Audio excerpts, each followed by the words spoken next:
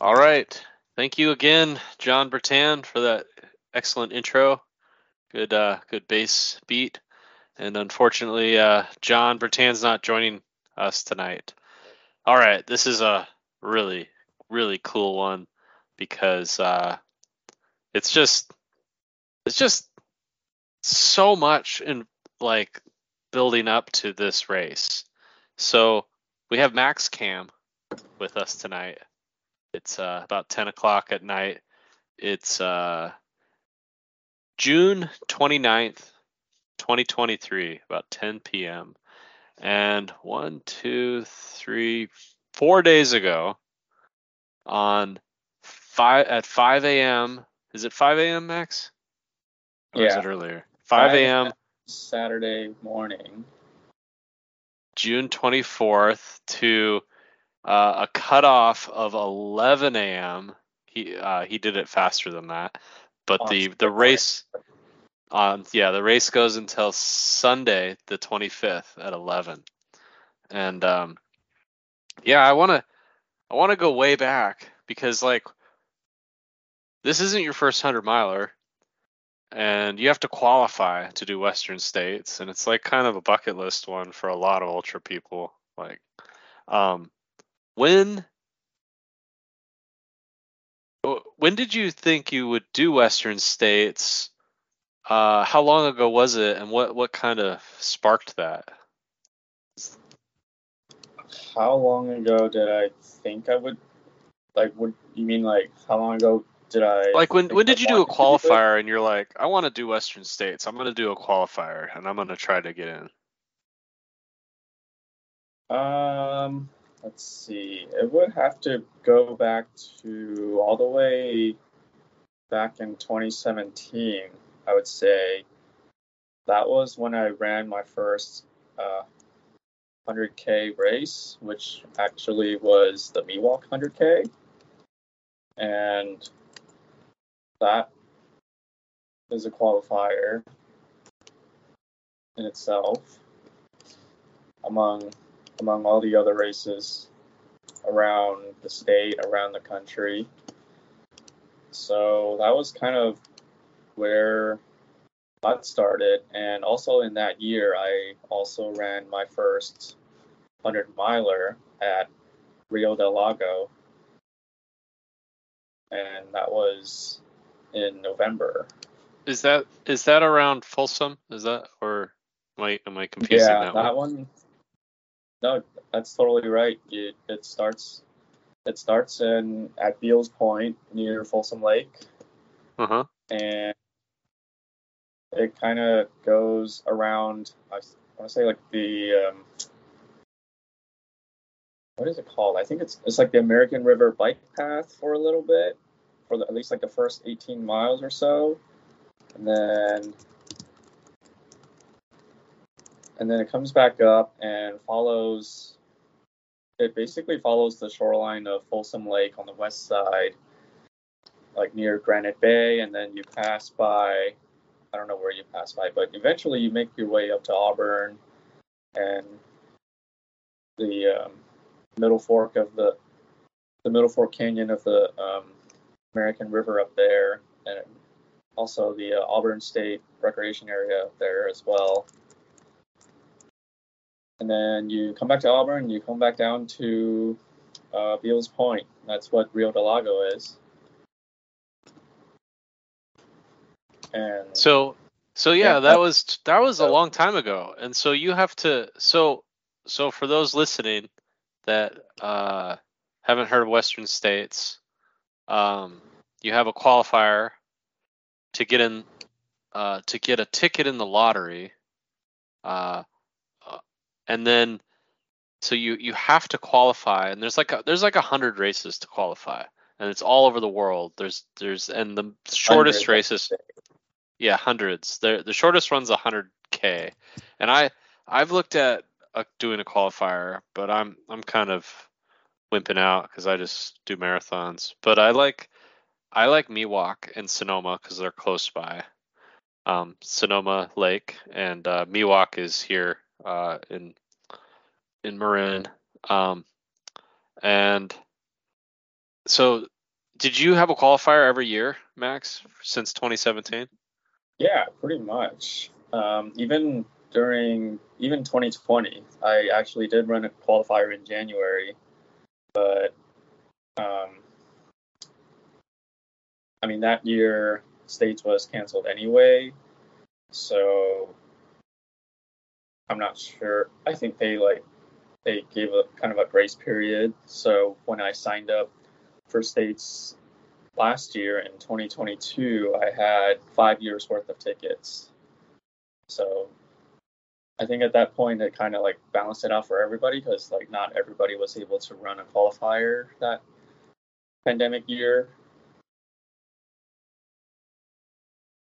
Yeah. So So there's this. If you go to the website, which is wser.org, they have this. they have a wealth Geeks. of information. Yes, they have results, and then they have. I think it's geeks only. I think that, or maybe it's under the entry process. All-time top man. No, that's not it. Here we go. All-time fastest. No. Maybe it's in the entry part. Yes, Lottery. yeah, lottery. What are you looking for? Oh, I was looking for the number of tickets people have. Here we go. Like, yeah. So the total applicants in for the 2023 Western States was 7,169. And then we're looking at a chart and it's at wser.org/lottery. And they show how many people have first year uh, qualifiers, how many have done 2 years of qualifiers, 3 years of qualifiers, 4 years. It goes all the way to 8 years, and pretty much you're guaranteed at 9. But they have 41,000 tickets because each year you qualify and you don't get in, it doubles, right, Max? So is it doubling Yeah. or does it, So so you, yeah. they actually use kind of it's kind of like a doubling formula, so to speak.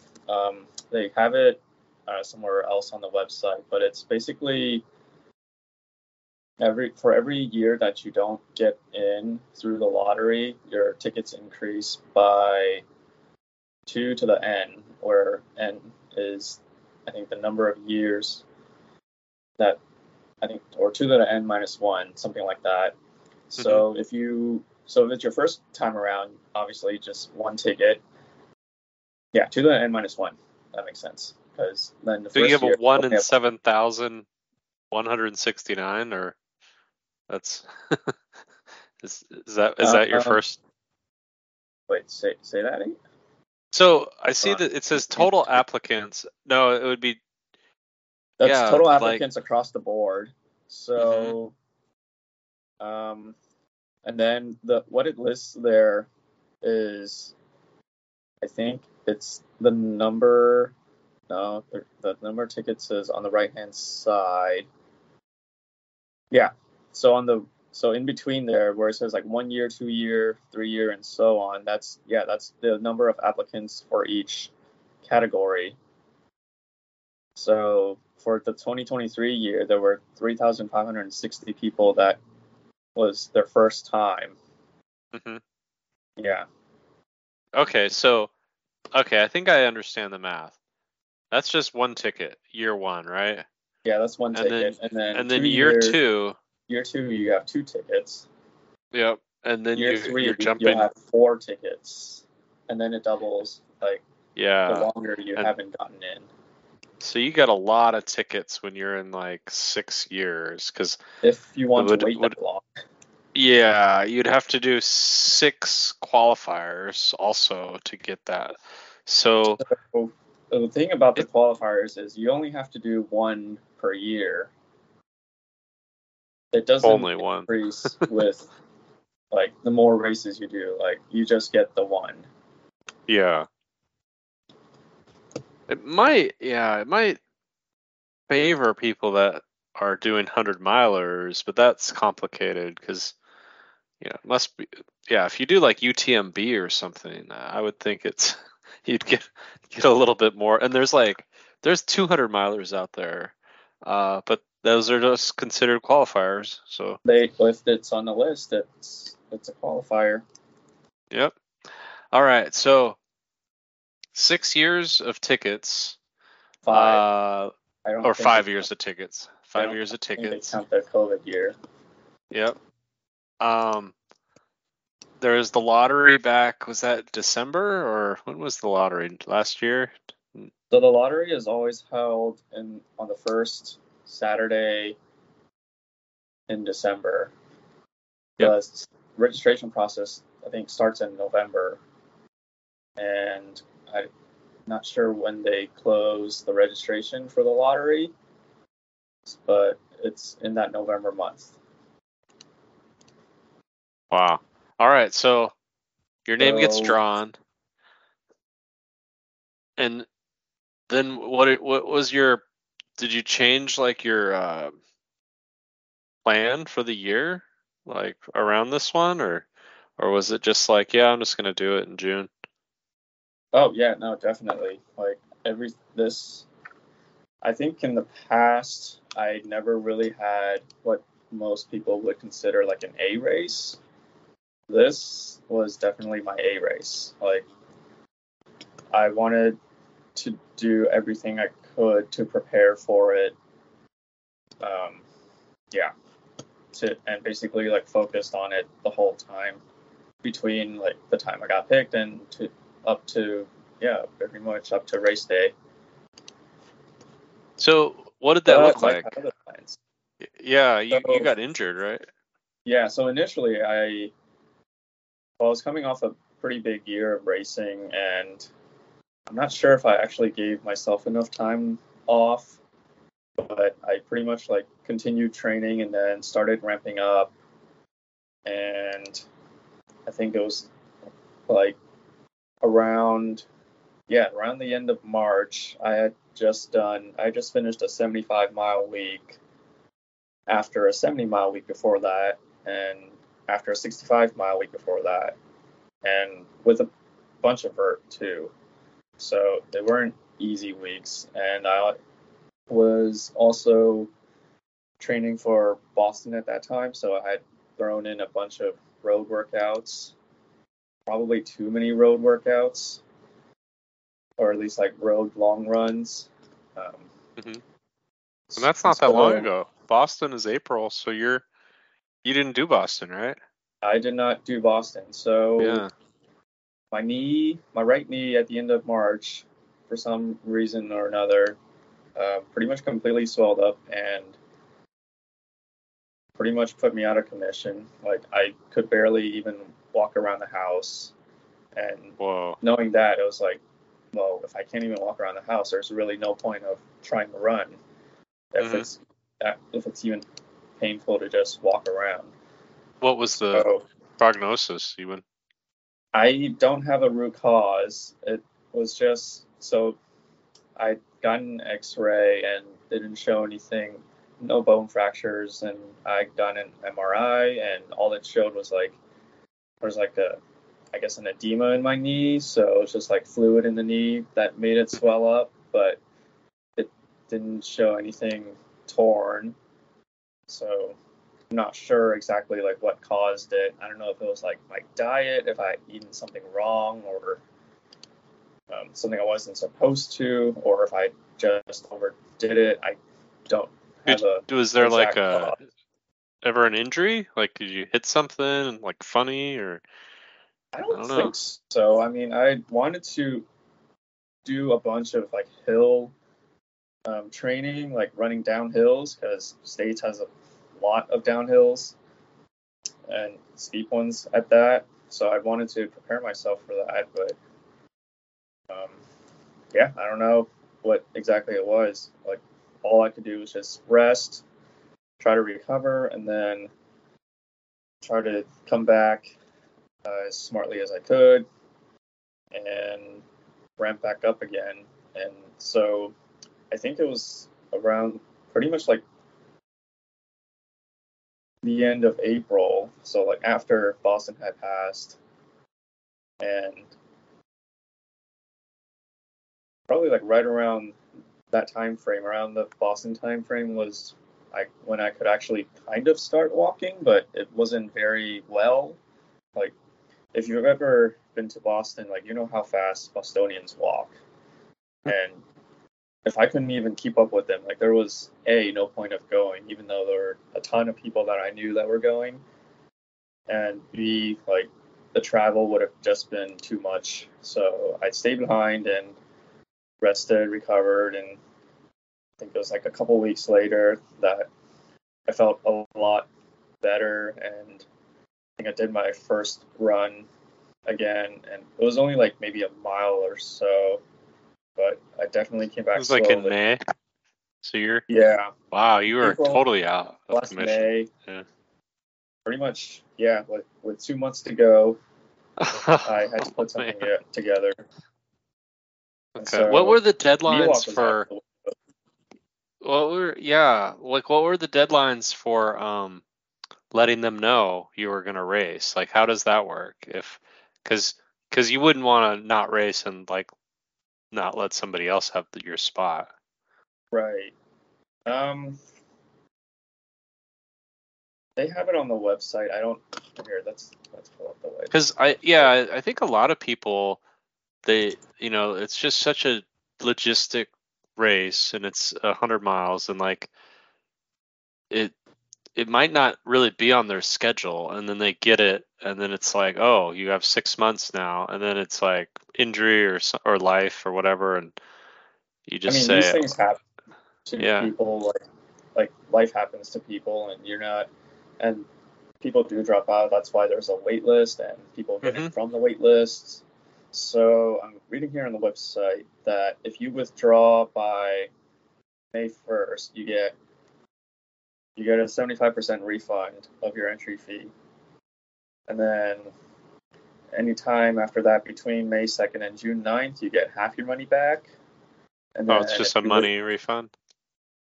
yeah, and then if you withdraw after June 10th, from June 10th to June 20th, then you get 25% of your money back. And then after June 20th, then you don't get a refund. So Okay. Yeah, either way, so you eat well, could you some of the postpone cost. it and do it like in 2024? Like if you were just like, I can't run, So that's or what I'm not sure about, because basically I got in and then I couldn't run. And so my spot for that year would have been given to somebody on the wait list. And I don't know, I'm pretty sure my tickets reset because I oh, drew to the lottery. If I was on the wait list and I withdrew, that would have been a different story. And I would have been like John Brennan and have kept my tickets. okay, huh? Yeah. Yeah, I So guess that's they how have it to. goes. Yeah, you can't postpone. There's probably rules on how much you can like postpone too. You can't you can like if you're Yeah. pregnant, you get like 2 years to postpone, I think. Something. There's definitely special considerations for things like that. I think for, let's see, there is definitely a pregnancy entry deferral. So if you're pregnant after the lottery or the time that they enter the lottery, um, you get a deferral. I think it's, let's see. So now they've updated it. It used to be 1 year. Now it's unlimited. So there's no time frame for can when you Wow. defer to when you race. But you do have to let the race director know, Hmm. and you do still have to have a qualifier Oh, before I you run. see. So you have to you have to keep being active. Oh yeah, You can't. definitely. Yeah, Yeah. you can't just go from zero to states like I did. I mean, I didn't go from zero to states, but because I had a Well, qualifier last year. yeah, you had a lot of qualifiers, and you have a history. So Yeah, all right. So you had like 2 months, but you had quite the year 2022, right? right. You had a lot of stuff. Um, and so let's fast forward to like the week before or the last 2 weeks. Did you get the miles? Were you anywhere close what you wanted to get in for your training, or were you still was you nursing your knee? What was it? So I would say about the time around Memorial Day weekend, which is when Western States puts on their training camp. Mm-hmm. Um, that was probably when I was more confident about my knee and was able to do longer runs. So I was able to go to that weekend and do all 3 days. And those days aren't like, they're not easy. Like the first day is about 31 miles with a Mm-hmm. bunch of descent. I think it was like 8,000 feet of descent. And second day is like 18 miles, which isn't too bad compared to the first day. Like you're just so the first day you run from Robinson Flat to Forest Hill, and then the Mm-hmm. second day you run from Forest Hill to basically to Rucky Chucky, but you run up to Driver's Flat, which is about like 2.5 miles from Rucky Chucky. Yeah, I hiked down that Yeah, with Cadell and I. and We then yeah we got yeah, there on yeah, it's a steep road. it is. And then the third day we run from Green Gate to the track, and that's 22 miles, and that's the last 22 miles ish of the course, which isn't too bad considering it's lower elevation and just rolling hills, but they're still hills. It's not Mm-hmm. easy for sure. So I did that weekend and I was like, okay, I feel pretty good, and didn't come away with like any pain or soreness or anything. And then I went to do Marine Ultra Challenge 50K, which had been rescheduled from March because of the rainstorms. And yeah, did the 50K to test out my nutrition strategy like one more time. And that went, I would say that went pretty well considering like what I set out and intended to do. And that was pretty much my last longest run. And from there, that was like 3 weeks out. I started to cut down on the mileage, the weekly mileage from there. And then race week, it was really minimal. I did like 4 mile run and like a 2 mile run, and that was it. Hmm. And were you in did you acclimate a little? Did you go up to like a couple days before?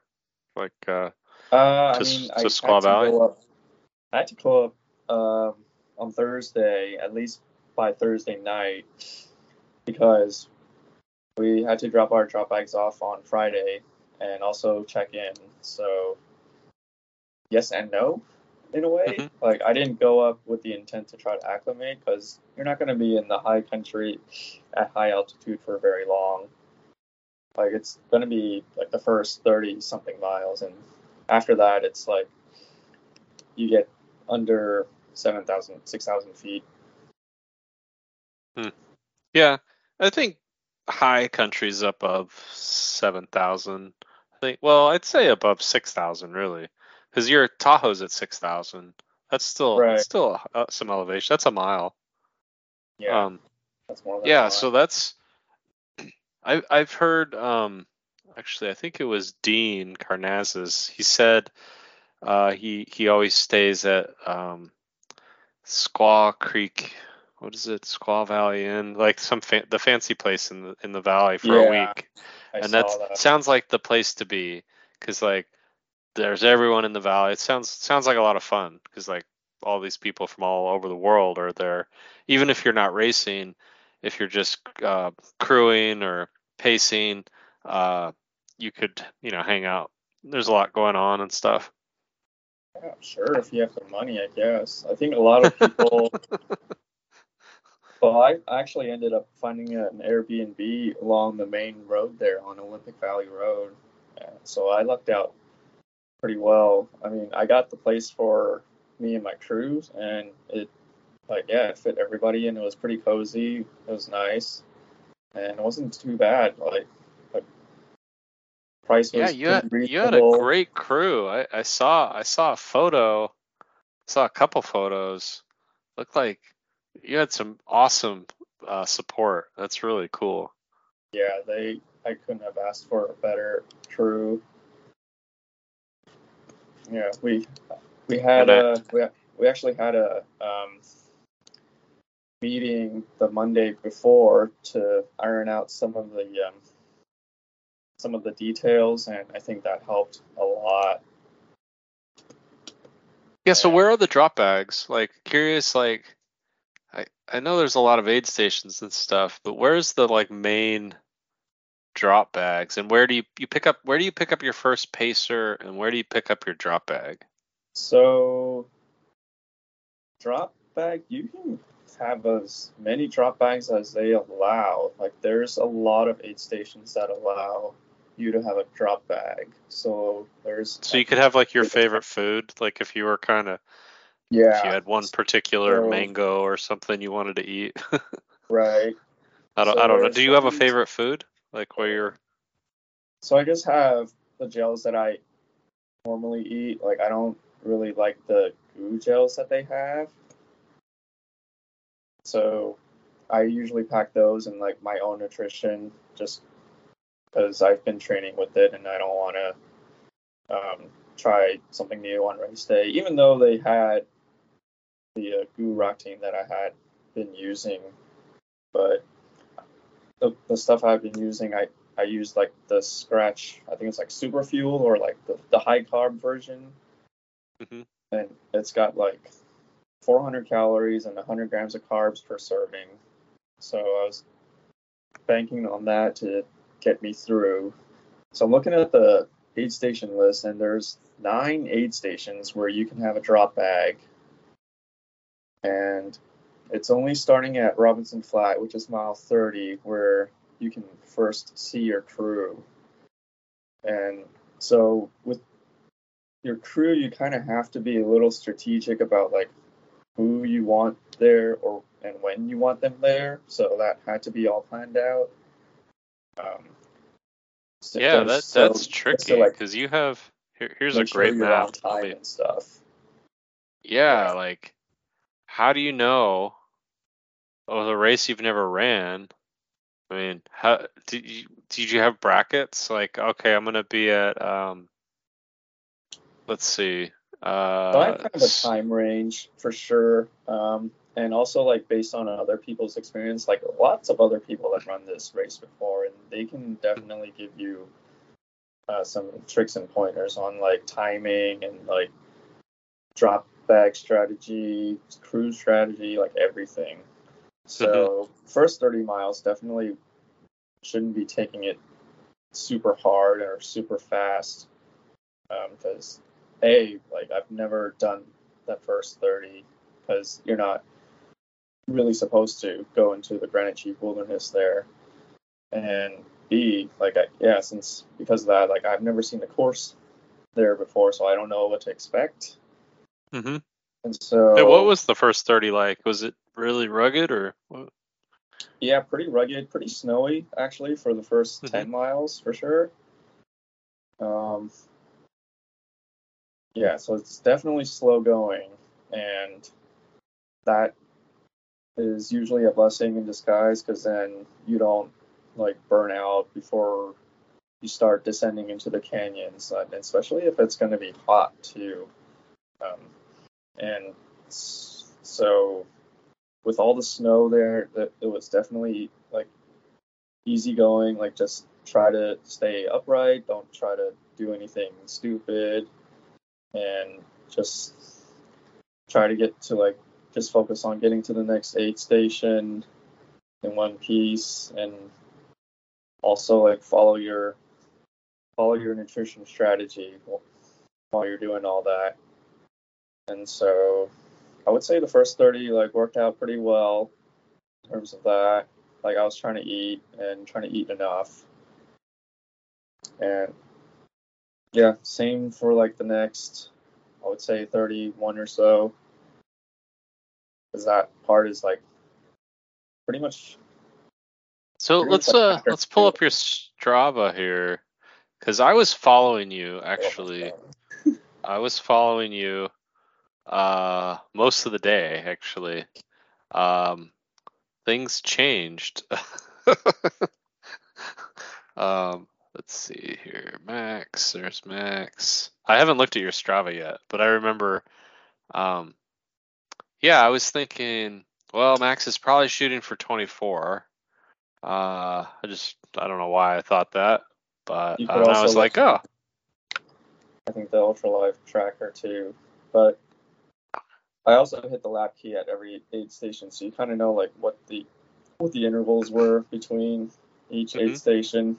So yeah, I was shooting for sub 24, and like every time I left the aid station, at least the first like 65 miles or so, like I was a little bit behind, but I knew that if I could try to keep up the pace, that I could try to make it. So yeah, and your heart rate's pretty low and not crazy. This is good. I'm looking at mile 30 here, like 136, 133 heart rate. Looks pretty good. You're just yeah, cruising along. so I think This the is key to all. that was not drinking coffee in the morning. Mm-hmm. And so like just to keep myself calm and like not overdo it, like I think that helped a lot. And also the weather was really cool too. Like traditionally States is usually like 100 degrees during the day, and you're basically fighting the heat the whole time. And so this year I think it was like the fourth or fifth coolest year on record in terms of race history. And I don't think it ever got above like 80 or 85 even in the canyons. So cooling was, or the heat wasn't really an issue. So that's So why the heart rate was lower than So I guess what you would yeah, expect. I'm looking at your splits up to Rucky Chucky, which is mile 78. It all looks pretty good. You're like, good heart rate, nothing crazy. 13s, 14s, 15s, 14, 12, 10, 16. And then looks like well, I want to share a little of the Rucky Chucky aid station. So I'd never done it before, and I Yeah, brought how was Cadell. that? It was it's really tiring to be honest, because we worked from I got in at like 11 a.m. on Saturday.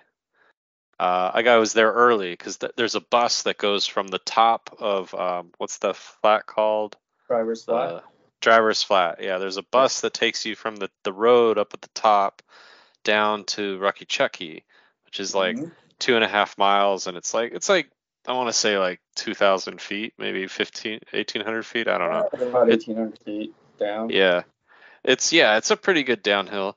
But we were there early, so Cadell and I just walked it. We just hiked down, and it did take like an hour to hike down because we had all our stuff, and I brought our tent and sleeping bags and like cots, and yeah, I was really just buzzing, like there was there's a over 100 feet of orange fence on both sides that needs to be erected. There's all of these lights because there's a lot of stuff happening at night. So there's Mm-hmm. like lights that go up on big poles, and Kurt Ryan, who's on Tamalpa, he provides like a bunch of the like lumber. Like there's all kinds of stuff. So Bruce Linscott runs it, and then I'd say there's probably 20 or 25 volunteers. I don't know. I didn't count the people, Yeah, it's but a village for sure. Each aid station yeah. I feel like is a small village in So itself. the Tamalpa people were doing the lights and the food, the aid station. But then there's also a crew of like 20 people at least, maybe more. I want to say 25 people that are doing the boats. Because this year they had to have boats, Yep. and they had, when it was really busy, they had up to 4 boats doing crossings because they have Right. to. So they have to get everybody, and it's not just runners, it's photographers, it's people, Pacers. pacers, all the spectators, like all these people. Definitely before any runners come by. Like the earliest runner was like 4 p.m., maybe 4:20, and that was amazing. When he came running in, it was like he was doing a 5K. It was like, what? So he just ran through, grabbed like a gel, like he was doing a morning run, and hopped on the boat, and he was gone. But as the day goes on, and it becomes night, there's like, yeah, there would be little bottlenecks because if you'd have 12 runners come in, you can't put 12 runners on a boat. I don't know how your boat crossing was, but it was uh, it was pretty chaotic Yeah. sometimes because people bunched up. We would have 20 runners come in at once, and they're all exhausted, and then they'd all leave all at once and go down to the boats. But everybody was amazing. Like I couldn't believe how like it's like 1 in the morning, 2 in the morning, 3 in the morning, and everyone's just pretty good spirits. Just really just doing the work, and I was yeah, it was really cool to see so many selfless people there who had been doing it for like decades, and they're not there to race it. They're just there to help people out. They're just there to make sure the runners get their support and help them out. And like, yeah, I had a great time. It was fun. That's And awesome. it Yeah. was hard to keep track because there was an incoming clipboard of runners and an out, and I was doing the outgoing clipboard of runners, and it Uh-huh. was like 2:30 in the morning, and people were shouting numbers at me, and they were like 144 in, and like I was like 4-4, and like I did it a couple times because I was just tired, and I was like, we figured it out, we got the right numbers, but it's a little chaotic because if you don't have the right numbers, and say somebody wanders off the wrong way, which I guess has happened at aid stations. Like if you, I can't imagine this happening, but like you come into an aid station and instead of going the right way, you leave the wrong way and say you go up that road, the driver's flat road, I don't which know. I'd say that was pretty self-explanatory, and like the volunteers there, and like at every aid station, they would point you in the right direction. I mean, at that point, like, and if even if you've never done the race before, like you've probably heard about it and heard about the river crossing, and so by the time you get down there, you're like, okay, I need to cross the river. yeah, yeah. So you're But looking for something, some there way to was cross the there river. was some worry, like we wanted to be absolutely sure we had, because there's mats, but you can't always rely on those. So we wanted to be absolutely sure. We would double check the numbers to make sure the runner that came in was written down. So there was a handwriting, there was a written record, in Yeah. case there was an issue, like something happens, is like, where's Max, so we could locate you quickly.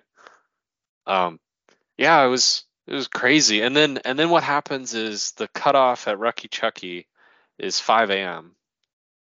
Um, and there was 3 runners that didn't make the Rucky Chucky, and I met one of them. His name was Corey, and he was the nicest guy. And it was like he didn't bother him at all, and he was just so happy to be there. And he wasn't defeat. There was no like.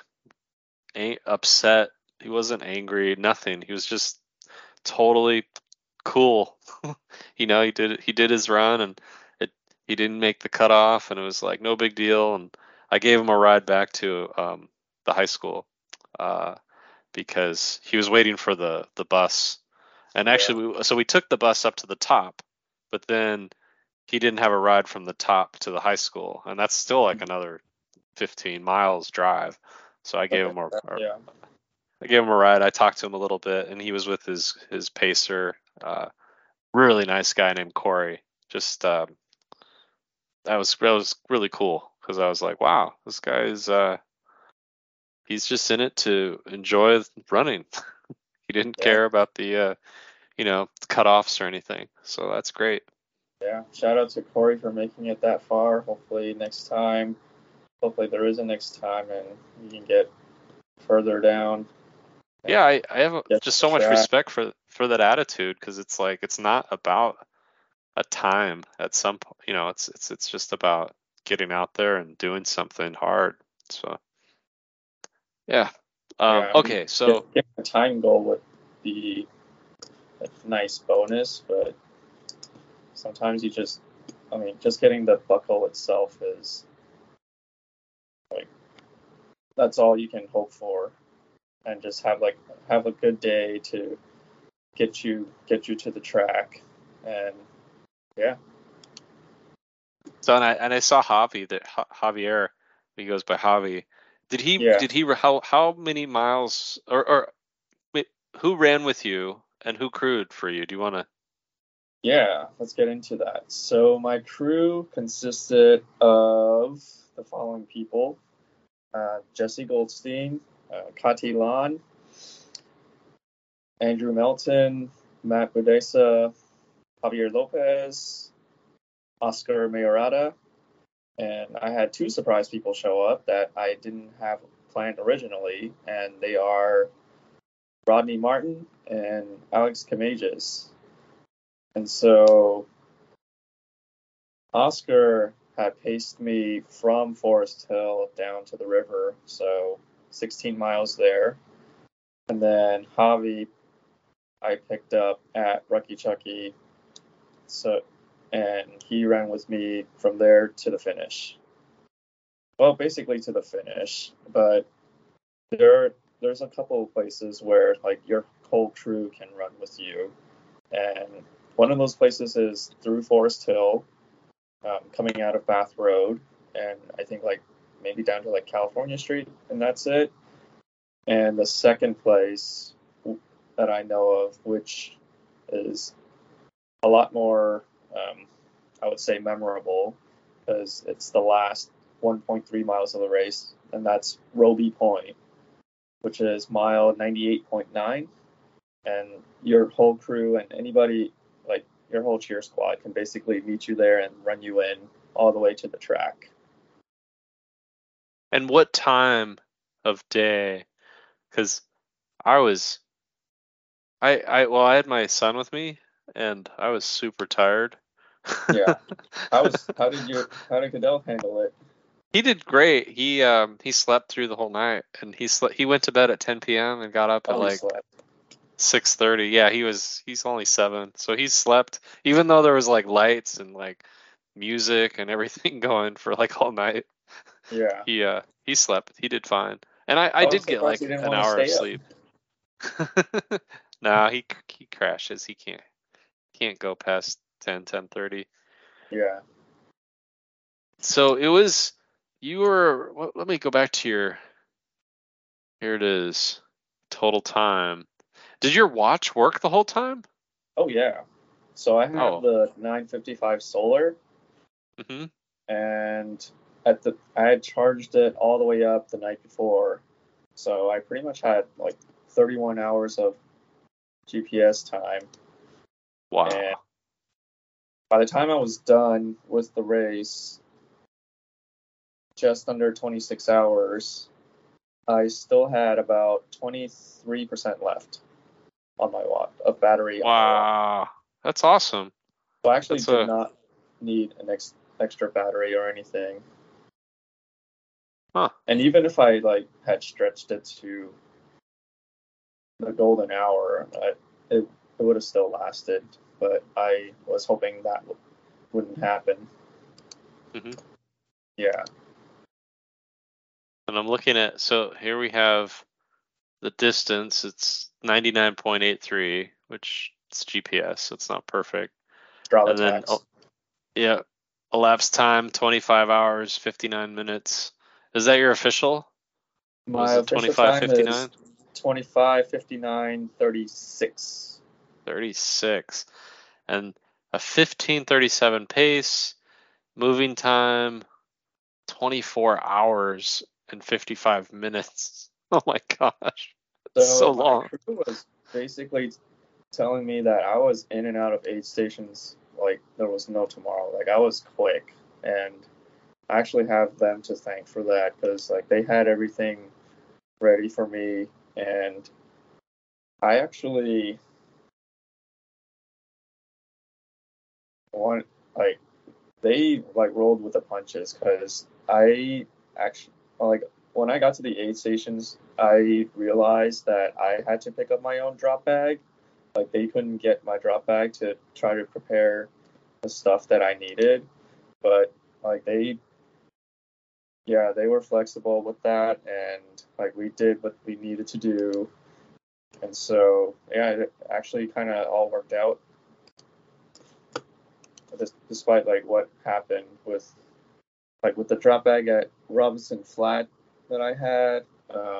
Yeah, I had to like bring it to my crew, and like they prepped everything. I actually had prepped kind of an extra drop bag for my crew to bring, like just in case something happened with the one that I had at the aid station, and that actually worked out pretty well. Like, Did you change shoes or like socks and clothes and stuff? Because yeah, of the so it was at Forest Hill where I changed socks and shoes because I felt like they were a little bit raw by that time because I had just crossed another creek crossing between Michigan Bluff and the Mhm. Forest Hill. So I was like, all Forest right, I Hills need at 60, 62. 62 miles. So Yeah. so what was the hardest part?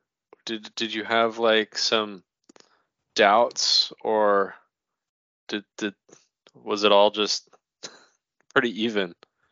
Um, I think I was just like laser focused. I was just focused on like just keep moving, keep going, and like try to do what you can, and like just stick to your strategy, keep like getting your calories in, and keeping hydration up.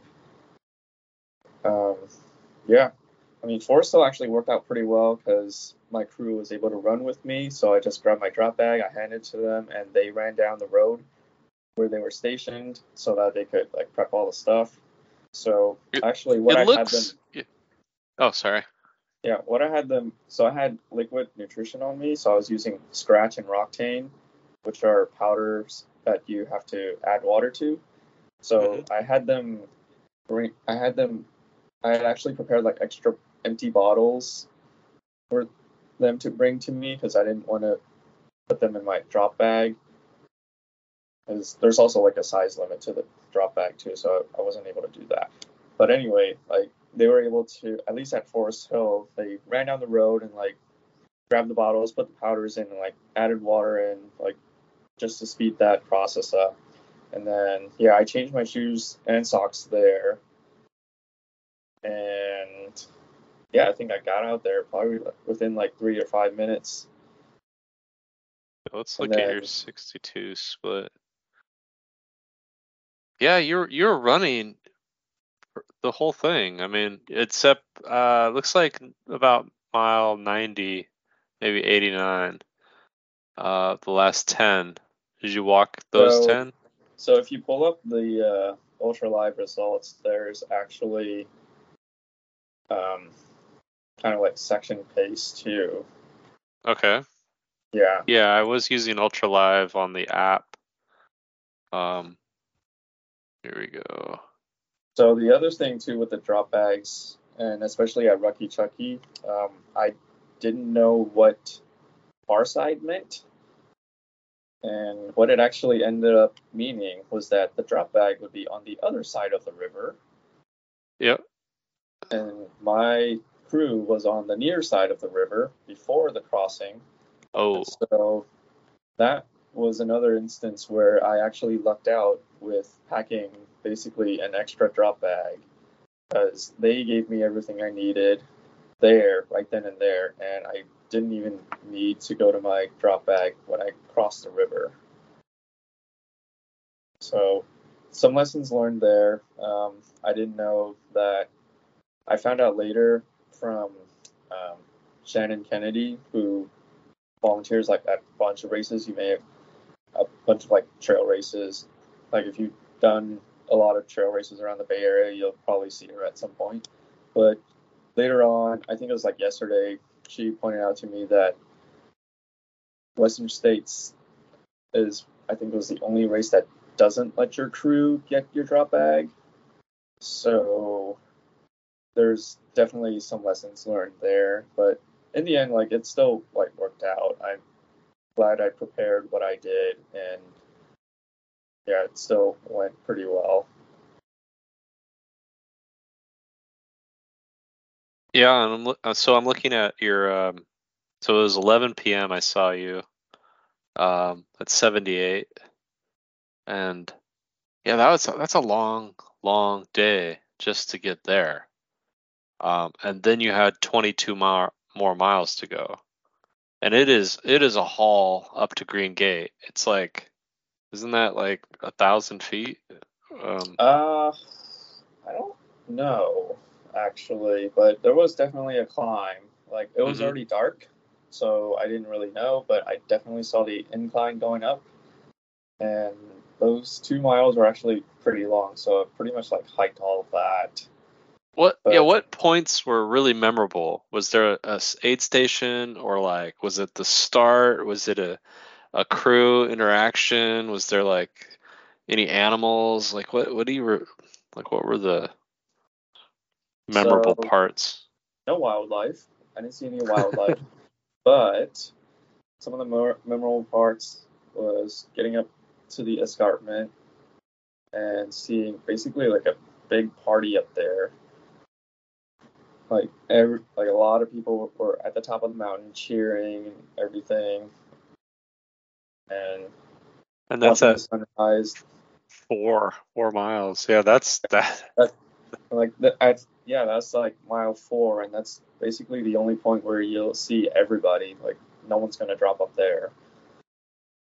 hmm And then like after that is like you descend down the other side into the Grand Chief Wilderness, and there's like a bunch of snow. You have to go like between trees and stuff, up and down like big snow banks, and everyone's just trying to like figure out like what the heck to do. And like there's some parts where you're like, okay, when you climb up, there's like some parts where there's been shoes making stairs basically, and you can just like step into those and you'll be somewhat okay. And then come down the other side, and it's just like it's either, I don't know, like hurried footprints or just like one big slide. And some of the parts are just like, all right, I'm just gonna go sit on my butt and slide down because that's the safest thing to do. And I can't count how many times I had to do that.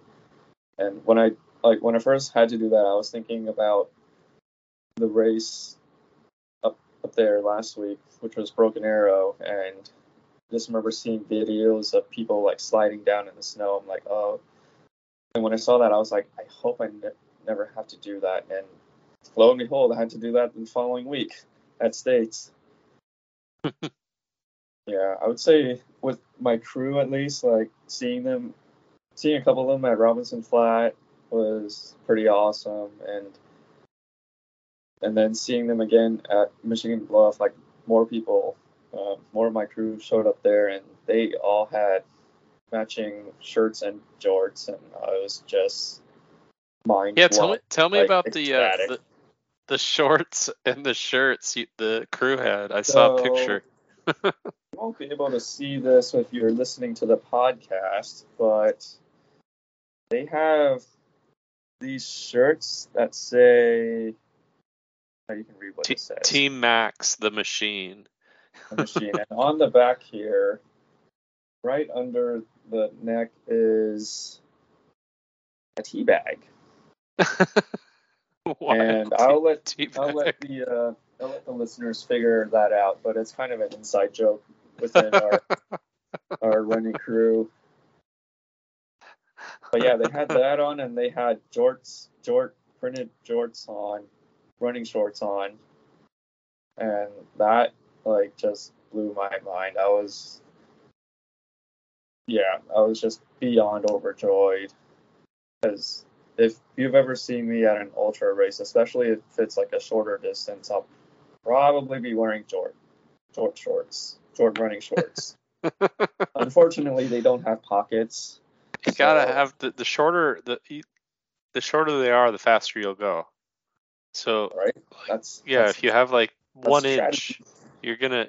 I mean, just go for a Speedo. At that point, you probably should. I'm not quite there yet, though. But yeah, you got it. Saw my crew there. Saw them at Michigan Bluff, where Victor Ballesteros was announcing runners as they were coming in. Shout out to him. And also Forest Hill and Rucky Chucky too. And yeah, they're just phenomenal. Yeah, it's amazing. It's like it's just an assembly of humanity doing something really hard. It's great. And if you want to pick a race to have a crew and pacer at, like, States is definitely the one to do it. Like, it's just a party all day, all through the weekend. Max, I was surprised at how many. I was but surprised at how many people didn't have pacers. Like, I want to say 15 to 20 people.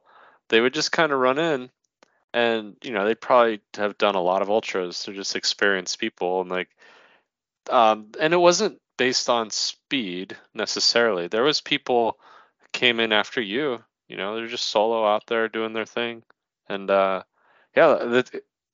thought if you're doing 100 miles, you pretty much need a pacer, right, or somebody.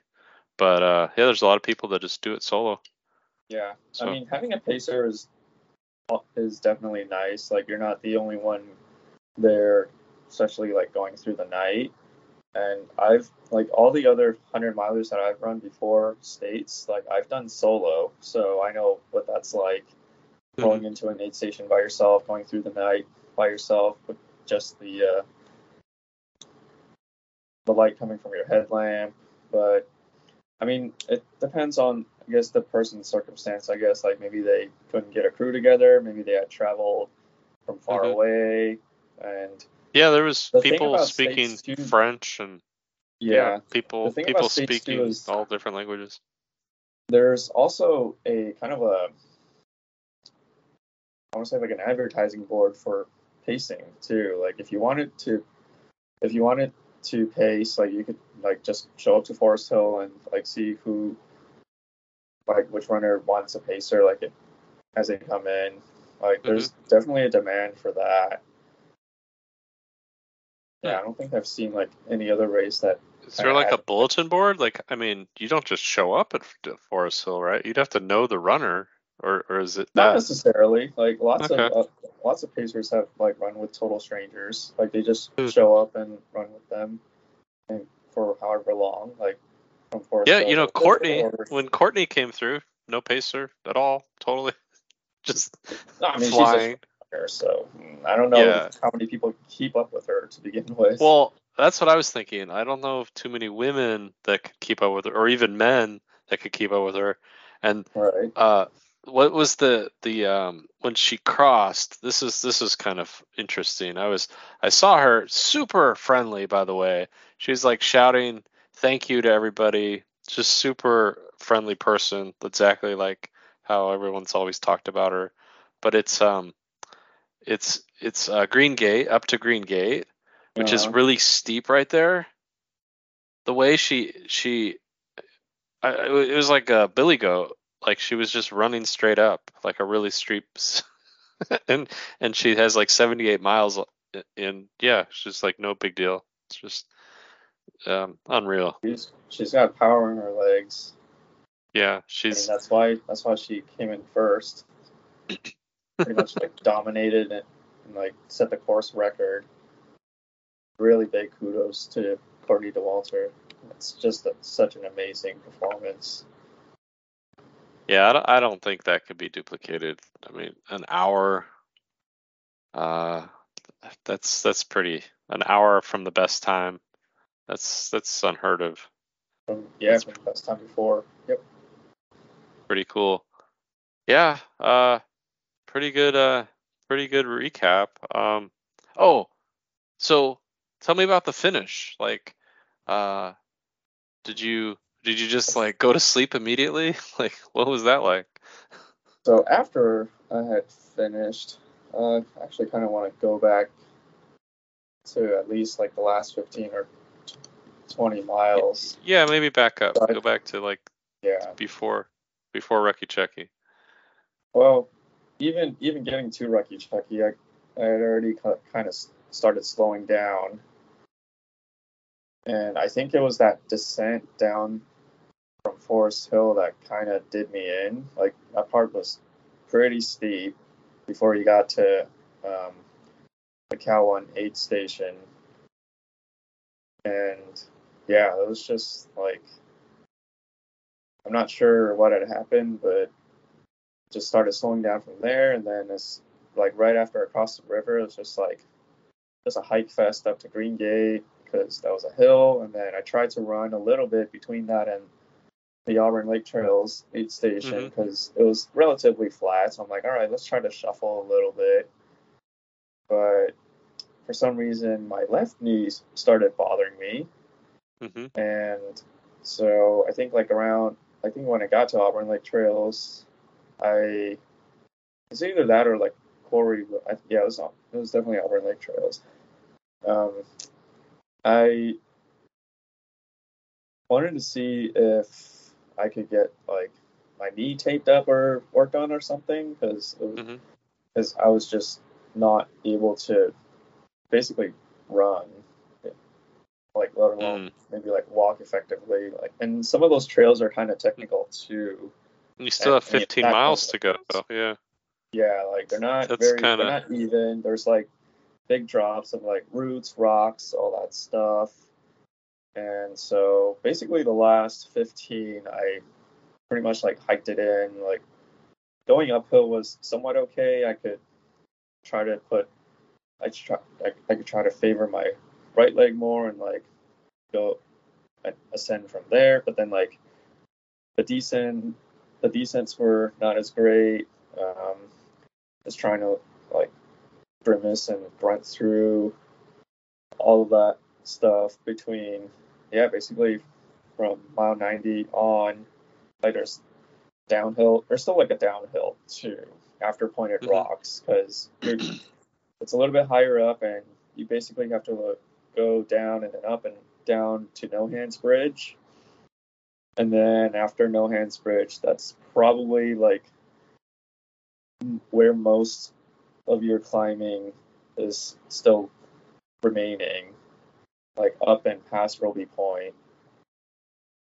And, but then like after that, like the descents, the somewhat technical descents were over at least. So that was cool. But yeah, like pretty much like around mile 96 or so, like the sun was already kind of coming up, and which meant that the 24-hour mark had already passed. So I'm like, all right, Yeah, let's just just walk. finish Yeah. this, try to get somewhat of a decent time or whatever. But at least like I knew like the cutoff wouldn't be an issue.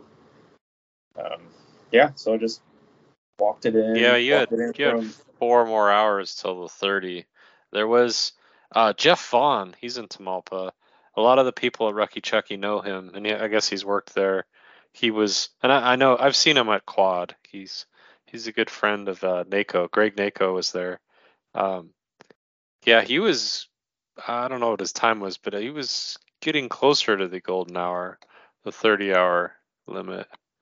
Let's take a look at his. I haven't looked at his. Yeah, it's 28:35. He wasn't quite at the golden hour. no. Still Okay. finished before Yeah, that. he had an hour and a half. Yeah. Yeah. So let's look at all the entrants and see who the. Were you there for the last finisher? Let's see. I was in some capacity, so let's skip over to like when I finished. So I made it to the track, and I guess like in the videos it looks like I was running, but I didn't feel like I was running. But basically after I had finished, my crew got me to a chair and I sat down, like trying to keep my body temp constant, and so like after a while, I think it was like maybe time to like get up and try to move around, but I couldn't really get up. I couldn't even like put weight on my left leg, so pretty Oh much my man. crew had to carry me out of the stadium. And one of my crew members, Rodney, had rented a hotel room nearby, so yeah, I went over to his place and like cleaned up a bit and took a quick short nap, and I think we went back around like 10:40 ish, so 10:40, 50 ish. So we were there just in time to like greet the last few runners coming in. So yeah, I made it there in time to see the last official finisher, and also I think there were like a couple people that had come in after the 30-hour mark. But yeah, if you want to experience what humanity and community looks like definitely go to the golden hour at States. Like you will not hear a louder crowd cheering at a running race. Like they probably cheered louder than for the last people coming in than than the people that won the race. Wow, that's so cool. Yeah, That's and really neat. there were probably even more people than when the winners came in, because the winners come Yeah. in at like what in the evening, so Yeah, you might let's look get at some the people showing winner. up, Let's see, but we'll go all the way. 10 a.m. on a Sunday, like you'll definitely get a huge crowd. Like it was super crowded. I just ended up standing at the top of the stadium bleachers, and like there's like a bunch of people on the field and around the perimeter of the track on like both sides, just cheering. Oh, Yeah. Camille did really well. I'm looking at the. I Wow. thought she did not finish. Oh, she did not finish. Oh, okay. I saw her time, but it probably said drop next to her. Um. Oh yeah, she dropped at 55.7. Oh, There okay. are a lot of drops from the elites for some reason Hmm. or another. I don't know. Yeah. Oh, Well, that's they're like nowhere even close to Courtney. Um. Wow. Pretty cool. Yeah, I found that Corey guy. I don't know. Where was his? Yeah, he got to. Yeah, there he is. There's the three people right there that dropped at Rocky Chucky. So that was the guy I met, and he lives right near Auburn. I guess Rough and Ready is right um, right around Auburn area. It's a town called Rough and Ready. All right, man. This is good stuff. Pretty amazing. Got Good a job, bunch of Max. like hardware too. Yeah, let's see it. Got some swag too from the race. We got a bunch of stuff. Like probably more, probably like twice as much as like other races. But I probably saw a can lot of people see wearing like, oh wow, that this is the that's bronze cool. buckle. Let me take a screenshot. There we go. I got a picture. Yeah. I can take a better picture if you want, but yeah. Silver Well, buckle. it's a To wait another it's a day, pretty good picture. but yeah, it's a very coveted buckle. So glad to finally get it. It's a lot of hard Check work off put the. in. Well, and you qualified for next year, so you don't have to Yep. do another qualifier. Yeah. Finally. after a couple of DNSs, finally get my states qualifier. Well, now I'm back at one. So hopefully somebody we know will get in.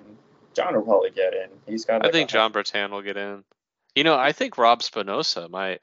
He's volunteered for a few times. I think he might be looking. And he did Miwok, so he's a qualifier. yeah. So I think We'll see he's looking for it. who that spot goes to, I guess. Because what's her name? Carolyn Latham also volunteers down there too, right? She does. Yeah, she was there. Was she So eating yeah, vanilla wafers? they were eating a lot of vanilla wafers. Yeah. That's the story I've heard. There's the high schoolers group. We could talk offline a little. Yeah, they were great. They did a good job. They're good. And then there was like the older people doing other things. There was crews. There was like a crew doing food, which was great. They made burritos, um, big spread of burritos. They had hot dogs like at I want to say like midnight or something. And then I just ate so much garbage because like they have all this like chips out and they have just like snacks and like so you're eating all this salty snacky food, right? Because it's there. And then but it's like you're there for a while, so it's like 10 hours of junk. So Calories, yes, you need calories, man. well you're just working at an aid station, so you're not feeling too hot after eating all the garbage. Oh, and the red vines. They had red vines right behind me, and I probably had like 10 of those. Those are pretty good. So yeah, but it was yeah, really well organized. There's the electrical, there's the food people, there's the medical, there's the boat people, there's all these groups. They know what to do. Everyone's doing their job. It's really cool. It's really, and everyone's there just to help out. No one's getting paid or anything. So it's awesome. Yeah, for sure. I mean, that's every, I I everyone's would eyes are on this race, so when you I gotta when put I do it the best again, product. I'm gonna get there earlier. I'm gonna get there on Friday, and I'm gonna set up a sleeping spot for like a couple hours over by the At river Chucky Chucky? at Rucky Chucky. So like maybe from like I don't know, because you can sleep from like 1 to 2 and then cover for people from like you don't need to be up the whole night. They don't want you to up the whole night. They want Yeah, you to sleep a couple hours. And I did sleep from like maybe 3 to 4:30 or 4. But it would have been better if I slept a couple more hours and then just filled in for that time for someone else. Because you have to drive home. They don't want people crashing and stuff. yeah. But yeah, it was great, great group. And Bruce got a award for I think it was like 26 years of doing Rocky Chucky. And That's he's like a legend. He's like he was a top 10 Western States guy, like back in the day, like in the 90s or something. So maybe earlier. I don't remember. I don't know. Should Google Bruce. All right. Good talking, Max. cool. Anything Any other else? last remarks, questions? I'm inspired, man. Very inspiring. Really, really cool. and everybody was, all the runners, all the crew, everyone that worked. This is really a cool race. So pretty amazing. Yeah, big kudos to all the volunteers that worked on the trails, like going up to into race day. Like there was a lot of trail work done um, the months before, like especially after the fires. Like there was a lot of Mm-hmm. cleanup, a lot of like trail repair work. Like really big kudos to them. Big kudos to the people marking the course and like just making sure like nobody got lost. Like it was really well marked. So yeah, big congrats to them too. And like also, yeah, It's just so well run. I think it's, from what I saw, it just seems really well run. Um, I think People. like once you catch the bug, like you want to like start doing your part too, and it's not something that like it's something that like in the end, like if you want to, everybody wants to get into the race, but you also want to like have your part in it too, and like Hmm. Yeah, I I think saw people that volunteering, had. doing trail work is the best way I to do it. Trail work, working at aid stations. I think like there's definitely people that want to do it and want to like contribute in some way for sure, even if it's like hmm not monetary or anything. Like the time and the hard work is so valuable. Yeah, I could tell people just enjoy it, and they're not there to get a spot. They're just there to help out, and just they maybe did it. There, I met a lady. I don't remember her name, but she did it like 25 years ago, and she's been there like almost every year. And she's not. I mean, she was probably 70 something. She's not Yeah, gonna. Yeah, she's just there to help out. So it's pretty yeah, cool. yeah. Working at aid stations super fun. Like you get to see the other side of it, and you don't you probably only there like several hours, depending on like where you are on course, and yeah, get to Yeah, see like the later everybody aid stations get fast longer. I results. think like the to work at like an earlier aid station, you get everybody through faster. But yeah, it's really cool to see everybody. Um, and then you see some people come in and they like sit down, and it's been like a 5 minutes, 10 minutes, 20 minutes, Or they take a 30 nap. minutes. Yeah, and you're kind of wondering like, are they gonna? And they're there. One guy was there for an hour, then he got up, started moving. So it's just, he did it. Yeah, But you can't it's say like anything, but you're like, come on, man. yeah, it's like at some point you got to get moving. Yep, yep. Others I might could get see. their wristband cut off. Yep. All right, man. I gotta get some bed, get some sleep. So Right. good talk, Max. Yeah. And Get your name in thank the you, everybody. lottery. If you haven't run a qualifier already, do get one and get your name in the lottery. It is definitely a race of a lifetime. All right, I'll do that. Thanks, Max. Yep. Night. Take it easy.